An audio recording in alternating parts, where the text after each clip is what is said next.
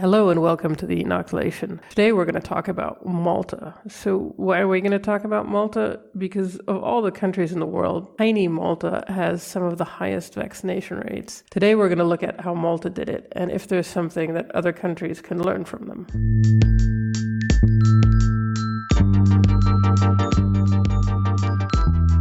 Before the end of August, the Maltese government announced that over 90% of the population over 12 years of age were fully vaccinated, and Malta was able to roll out boosters starting from mid-September.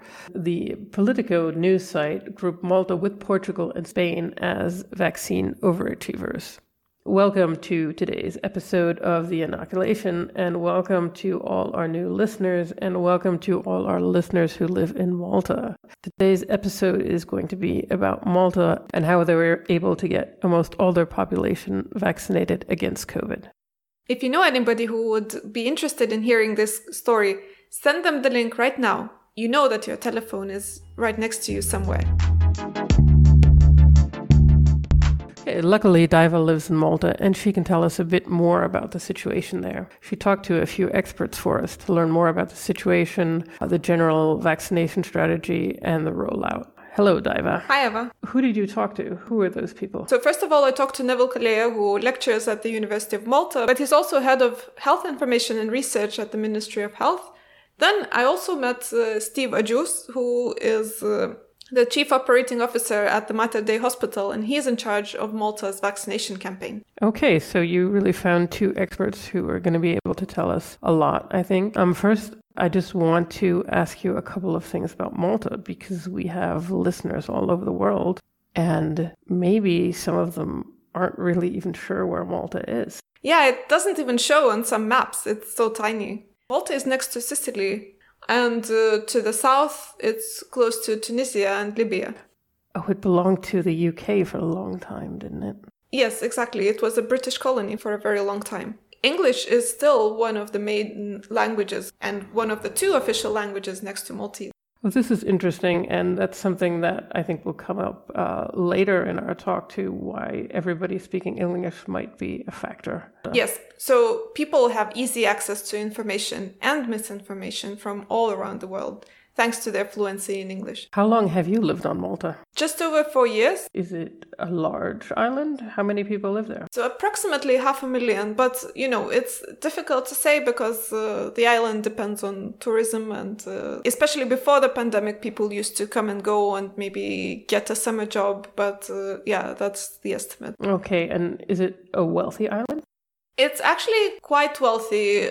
It has boomed over the past decade or so, and Malta enjoyed a lot of advantages of being in the Eurozone and people coming and going easily, lots of companies. So the standard of living has been growing. Is it a very religious island? I would imagine, of course, I might be wrong in this, that it might be very Catholic. Yes, you're totally right about that.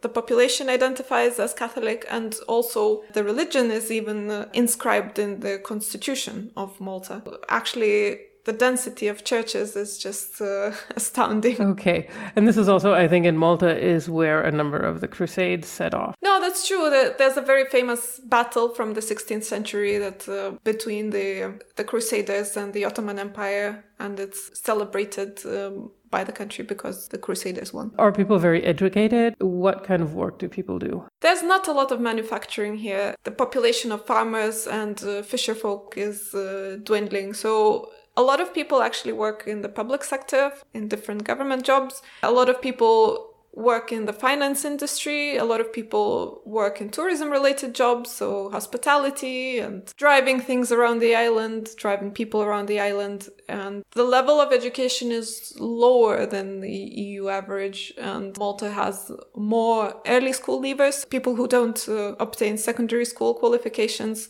It's not among the most educated countries in the EU. Okay, that's interesting. And I think that's also really interesting to know when we look at misinformation later on. Absolutely. Just out of curiosity, I kind of remember that you were able to get vaccinated a lot earlier than I was in Germany. So can you tell us a bit about your own experience getting vaccinated? Yeah, I was actually hoping that journalists will somehow have some kind of priority access to the vaccine. Malta started, as most countries, from healthcare workers, from people living in large institutions. So, for example, homes for the elderly or prisons. And then eventually in spring, it was rolled out to teachers. And I got my vaccine in early May. This was pretty good, I guess, for my age group. But, I didn't enjoy any priority. So I just got it when it opened for people between 30 and 40. Okay, so let's take a look at the things you found out in your reporting. Was there one big thing that stood out? I think it's important to note that also in the conversations that were not on the record and that only informed my understanding of Malta's vaccination campaign, people say, and the experts I interviewed here, say that trust in doctors is very important and a huge factor in Malta's vaccination success. So people often have very strong relationships with their family doctors and they ask them all sorts of questions. They go with their grievances. And it was very interesting that Neville Kilea, when I talked to him, said that in terms of public health, people are not really, of the kind that would want to take health into their own hands. And this is very different, for example, comparing to where I come from, which is Lithuania, where people have this tradition that is passed on in families usually that you first try all kinds of herbs and you try all kinds of domestic remedies and then you go to the doctor when it's really, really bad. In Malta, people take disease very, very seriously and they seem to have a fear of disease and they go to their doctor right away. Oh, that's interesting. Is there a general belief in science or is it just doctors? Actually, I looked up the Eurobarometer survey in Trust in Science. I think it was quite a popular survey. In that survey, Malta, I would say, didn't really stand out in Trust in Science. And it's interesting that it had a very low trust in journalists' ability to explain scientists. So I don't know what it means for us. And then in earlier surveys, there's a very high trust in doctors, however. Okay, that's interesting. That seems like an important point. Okay, so starting from the beginning, how did Malta go about vaccinating its population? The process was very similar to other countries. So they started preparing early in advance. Steve Ajus is in charge of Malta's vaccination campaign. For our planning, we started off by ensuring that the most vulnerable and the elderly are captured in our first cohort. And in less than 2 months, we covered the entire healthcare sector and elderly and vulnerable. And then they started sending people notices. Basically, in the beginning, the rollout was just like in a lot of other countries. But in other countries, for example, in Germany, where I live, there was just a point where the number of people who are willing to get vaccinated, is going close to zero. So where I live, in Bavaria, we're just at 60% of the population that's vaccinated. So did Malta run up against any of these problems? Why was everybody willing to get vaccinated in Malta? They said that, yes, we planned this in advance and we made it very easy for people to get vaccinated. And here we have Steve Ajus, who managed the vaccination campaign, telling us about how they made it easy, for example, for young people who didn't consider themselves, like in other countries, to be a high-risk group. They went to the places where youth hang out. They didn't require any kind of complicated registration. We organized a number of mobile clinics, and we had our mobile clinic in St. George's Bay, in Valletta, in Pachaville. It was extremely popular with the youths. And also, I think one of the benefits was that we were administering, due to obviously the cold chain, we were administering the Johnson & Johnson 1 dose vaccine there. So it was very convenient for them to just come for 1 dose. Well, that was very interesting. What else did you find out? There was also a media campaign, and I think it's very important that you remember there was a time when a lot of media were discussing the role of women's leadership, encouraging vaccination and controlling the pandemic in different countries, right? Examples were New Zealand and Slovakia. And So Malta had the superintendent for public health, Charmaine Gauci, who used to go on TV to announce the news of the pandemic every day, and people trusted her very much. These days, she has a column in the Times of Malta, the largest newspaper in English, where she answers people's questions, and people ask her all kinds of things, and they express some vaccine hesitant concerns, such as, will this affect my fertility? Will this affect my children's health in the years to come? What is the risk-benefit, ratio, and so on? Okay. Yeah, that makes sense. You know what I was thinking about? Is Malta just this good? Are they just this fast in vaccinating their population because it's so tiny? So something that stood out for me in the interview with Steve, something that kind of confirmed the view that a lot of people actually went out and volunteered for the vaccination campaign. I talked to my dentist about vaccination as well, and he told me that he was volunteering for the vaccination campaign. And Steve told me as well that it was very impressive how people from different walks of life, whoever was qualified to do that, volunteered for the vaccination campaign. Let's listen in. What was impressive was the collaboration and the contribution that we found from volunteers, such as dental students, such as medical students, armed forces of Malta. So it was a joint effort, and that enabled us, obviously, to scale up. Don't forget that it wasn't a case of taking resources from the hospital, because the hospital was still in operating mode. So I wanted to make sure that we managed to upscale our program without hampering the work in the hospital. So I think what this helps is that not only did it keep medical resources available for other things, but it also increased the number of people who were personally telling others, so their relatives and their friends, that, oh, look, I'm volunteering for this campaign, and this is so good, and we're vaccinating so and so many people. So I think it felt more personal to a lot more people to know that, for example, their cousin is volunteering for this campaign. Okay, so it's not size alone, because I think before we started recording, we just tried to find a country that's about as small as Malta, and I think what we found was Liechtenstein. And the vaccination rate is hovering in the mid 64-65%. So it actually can't be size alone. So I think it helped in a way because people are very tightly connected, and I think it's difficult to be completely surrounded by your own echo chamber. Even during the pandemic, I think you'll still bump into people who are very different, in your neighborhood, religious community, or in your family. People were exposed to all kinds of ideas and opinions.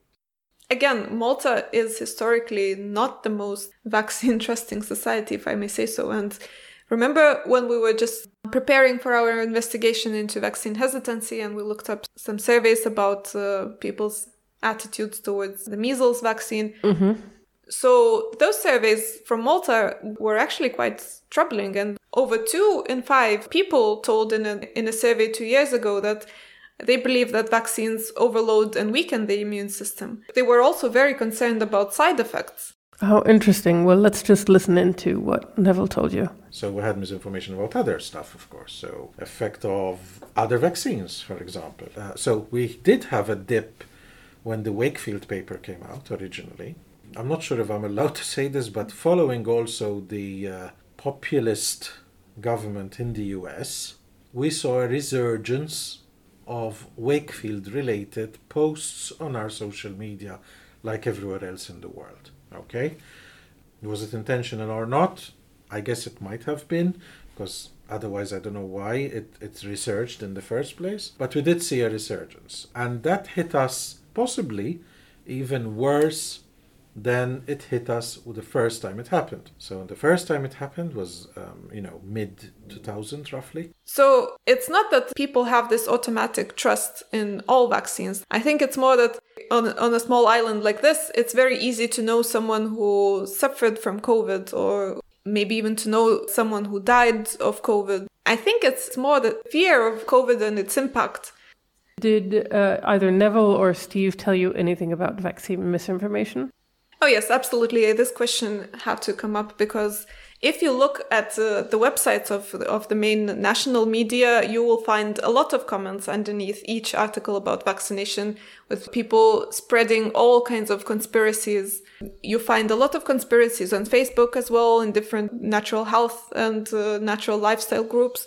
Neville, who is involved in monitoring the pandemic misinformation with the WHO, told me that there are different Facebook, Telegram and WhatsApp groups spreading misinformation. Do we want to take a listen to what Neville said? Yes, let's hear it in his own words.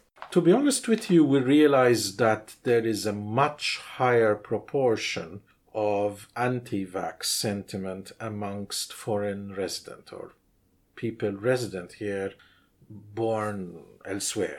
And we attribute that primarily to their belonging to social media groups from their original country.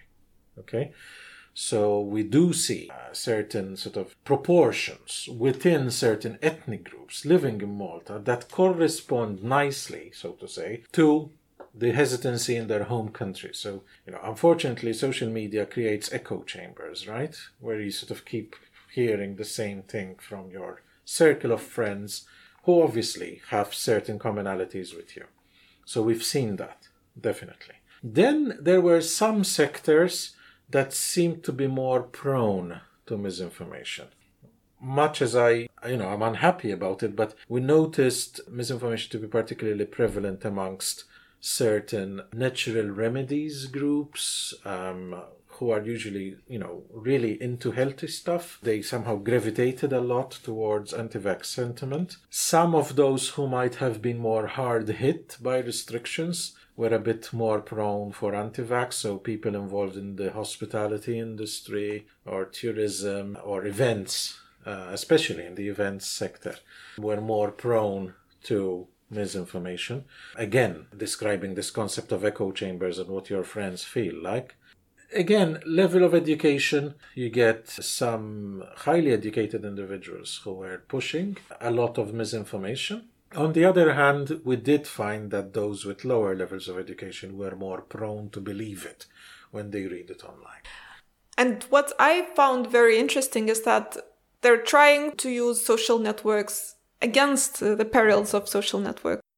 I don't want people to believe that infodemic management needs to be a high-tech exercise, okay? It's not. I mean, here in Malta, we've been doing infodemic management from the beginning, but not high-tech at all. In actual fact, it's been a bit of a voluntary effort by several healthcare professionals, many of whom are also public health professionals, who have been actively monitoring. I mean, the beauty of being in a small country is that there are few groups on social media with very large memberships. So monitoring those public large groups gave us a very good grasp of what misinformation was circulating, and we could go in and debunk in the comments.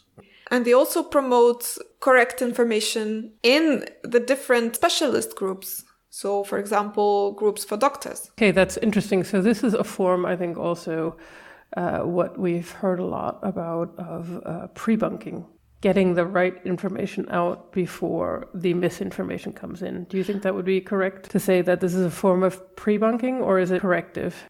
It is pre-bunking, but Neville also mentioned the importance of debunking. So I've learned with time that if you post something which is good information, it's good, but it doesn't get as much traction as a misinformation post with debunking information in the comments, because the silent majority is there reading through the comments and not commenting. So going forward, I think that Malta so far doesn't have any major concerns, but this doesn't mean that Malta is free of misinformation and free of these concerns that other countries have. There have been a number of protests against vaccination and against other pandemic containment measures. Do you think what you told me was that, in contrast to a lot of other countries, I think Malta kept a lot of restrictions in place and kept a lot of restrictions to have tourists fully vaccinated which is quite difficult for a country that's so dependent on tourism.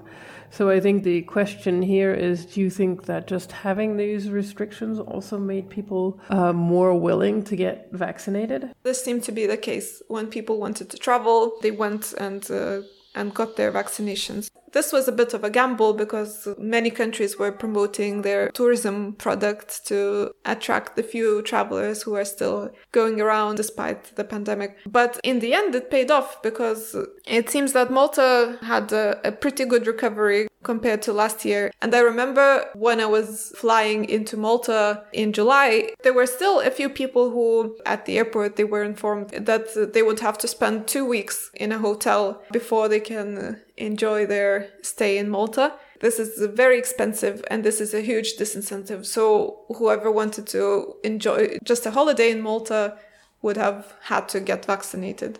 And case numbers remained quite low in summer. So if I sum up what you just told me, what really sets Malta apart from other countries was basically people trust their doctors. They were scared of COVID. I think they believed in the reality of COVID. The government made it really easy to get vaccinated. The government seemed to be approachable. The Superintendent of Public Health herself maintaining a constant presence on the media. Originally, it was actually every day. Then it went down to per week. She also has a slot, as you're aware, with one of the newspapers now. The communication with the public through social media on a daily basis. Sometimes even the minister himself engages. So I know this population. If I need a message to be disseminated in health, I usually ask the minister to give me a few minutes, and that will be covered in the evening news. And especially with certain, like the older half of the population, what gets disseminated in the evening news spreads really fast. So that is very effective. And also the presence of a number of restrictions that are sort of like a push mechanism to get the people who might be a bit hesitant to still get vaccinated if they wanted to travel. And I think also combating misinformation actively. Exactly. And I would also add that usually people identify very strongly with one political party or another, and these two parties will do anything to sort of undermine each other's policy and each other's efforts. But on vaccination, they didn't voice any major contradictions, and they were showing an example to the public and to their voters that vaccination is the way out of this pandemic. Okay, so there was also political unity across parties, which is something that many countries don't have. Did Neville or Steve tell you anything about the outlook for the future, or maybe for future pandemics? Because we really can't rule out that we'll not have another pandemic. So they said that it's very important to prepare in advance, to have evidence, to have planning, to have the data, for example, people's contacts. And this helped them when the time came to actually go and send people these nudges to get vaccinated. Okay, is there anything else that we need to talk about? So I think let's not discount Malta as just a small country where it would have been easy. Obviously, logistically, it was easier to deliver vaccines all over the islands. But it is more important to say that trust in the healthcare system was built up over the years. And making doctors and volunteers kind of ambassadors of the vaccination campaign has really paid off. Okay, Diva, that was really fascinating. Do you want to tell our listeners about another show that we're producing right now? Yes, exactly. So we've been watching trends in Bulgaria and Romania, which are the EU's most under-vaccinated countries. Luckily, we have a reporter who is very knowledgeable about Romania, and she's currently working on our brand new episodes about what happens in this country and why vaccination rate remains so low. Everything we talked about, all the links will be in the show notes so that you can find them. And if you want to take a look at all the background information that we have in this show, we are also going to add a transcript of the show to our website, www.theinoculation.com, if you prefer to read about all of these things. If you want to hear more stories about vaccine hesitancy, you can look up The Inoculation wherever you like to listen to podcasts. And don't forget to subscribe to our newsletter, Inoculated, and the link is also in the show notes. You can follow us on Facebook, YouTube, Instagram, and Twitter. Our reporting is supported by IJ4EU and Alfred Topfer Stiftung. Bye for now. Bye.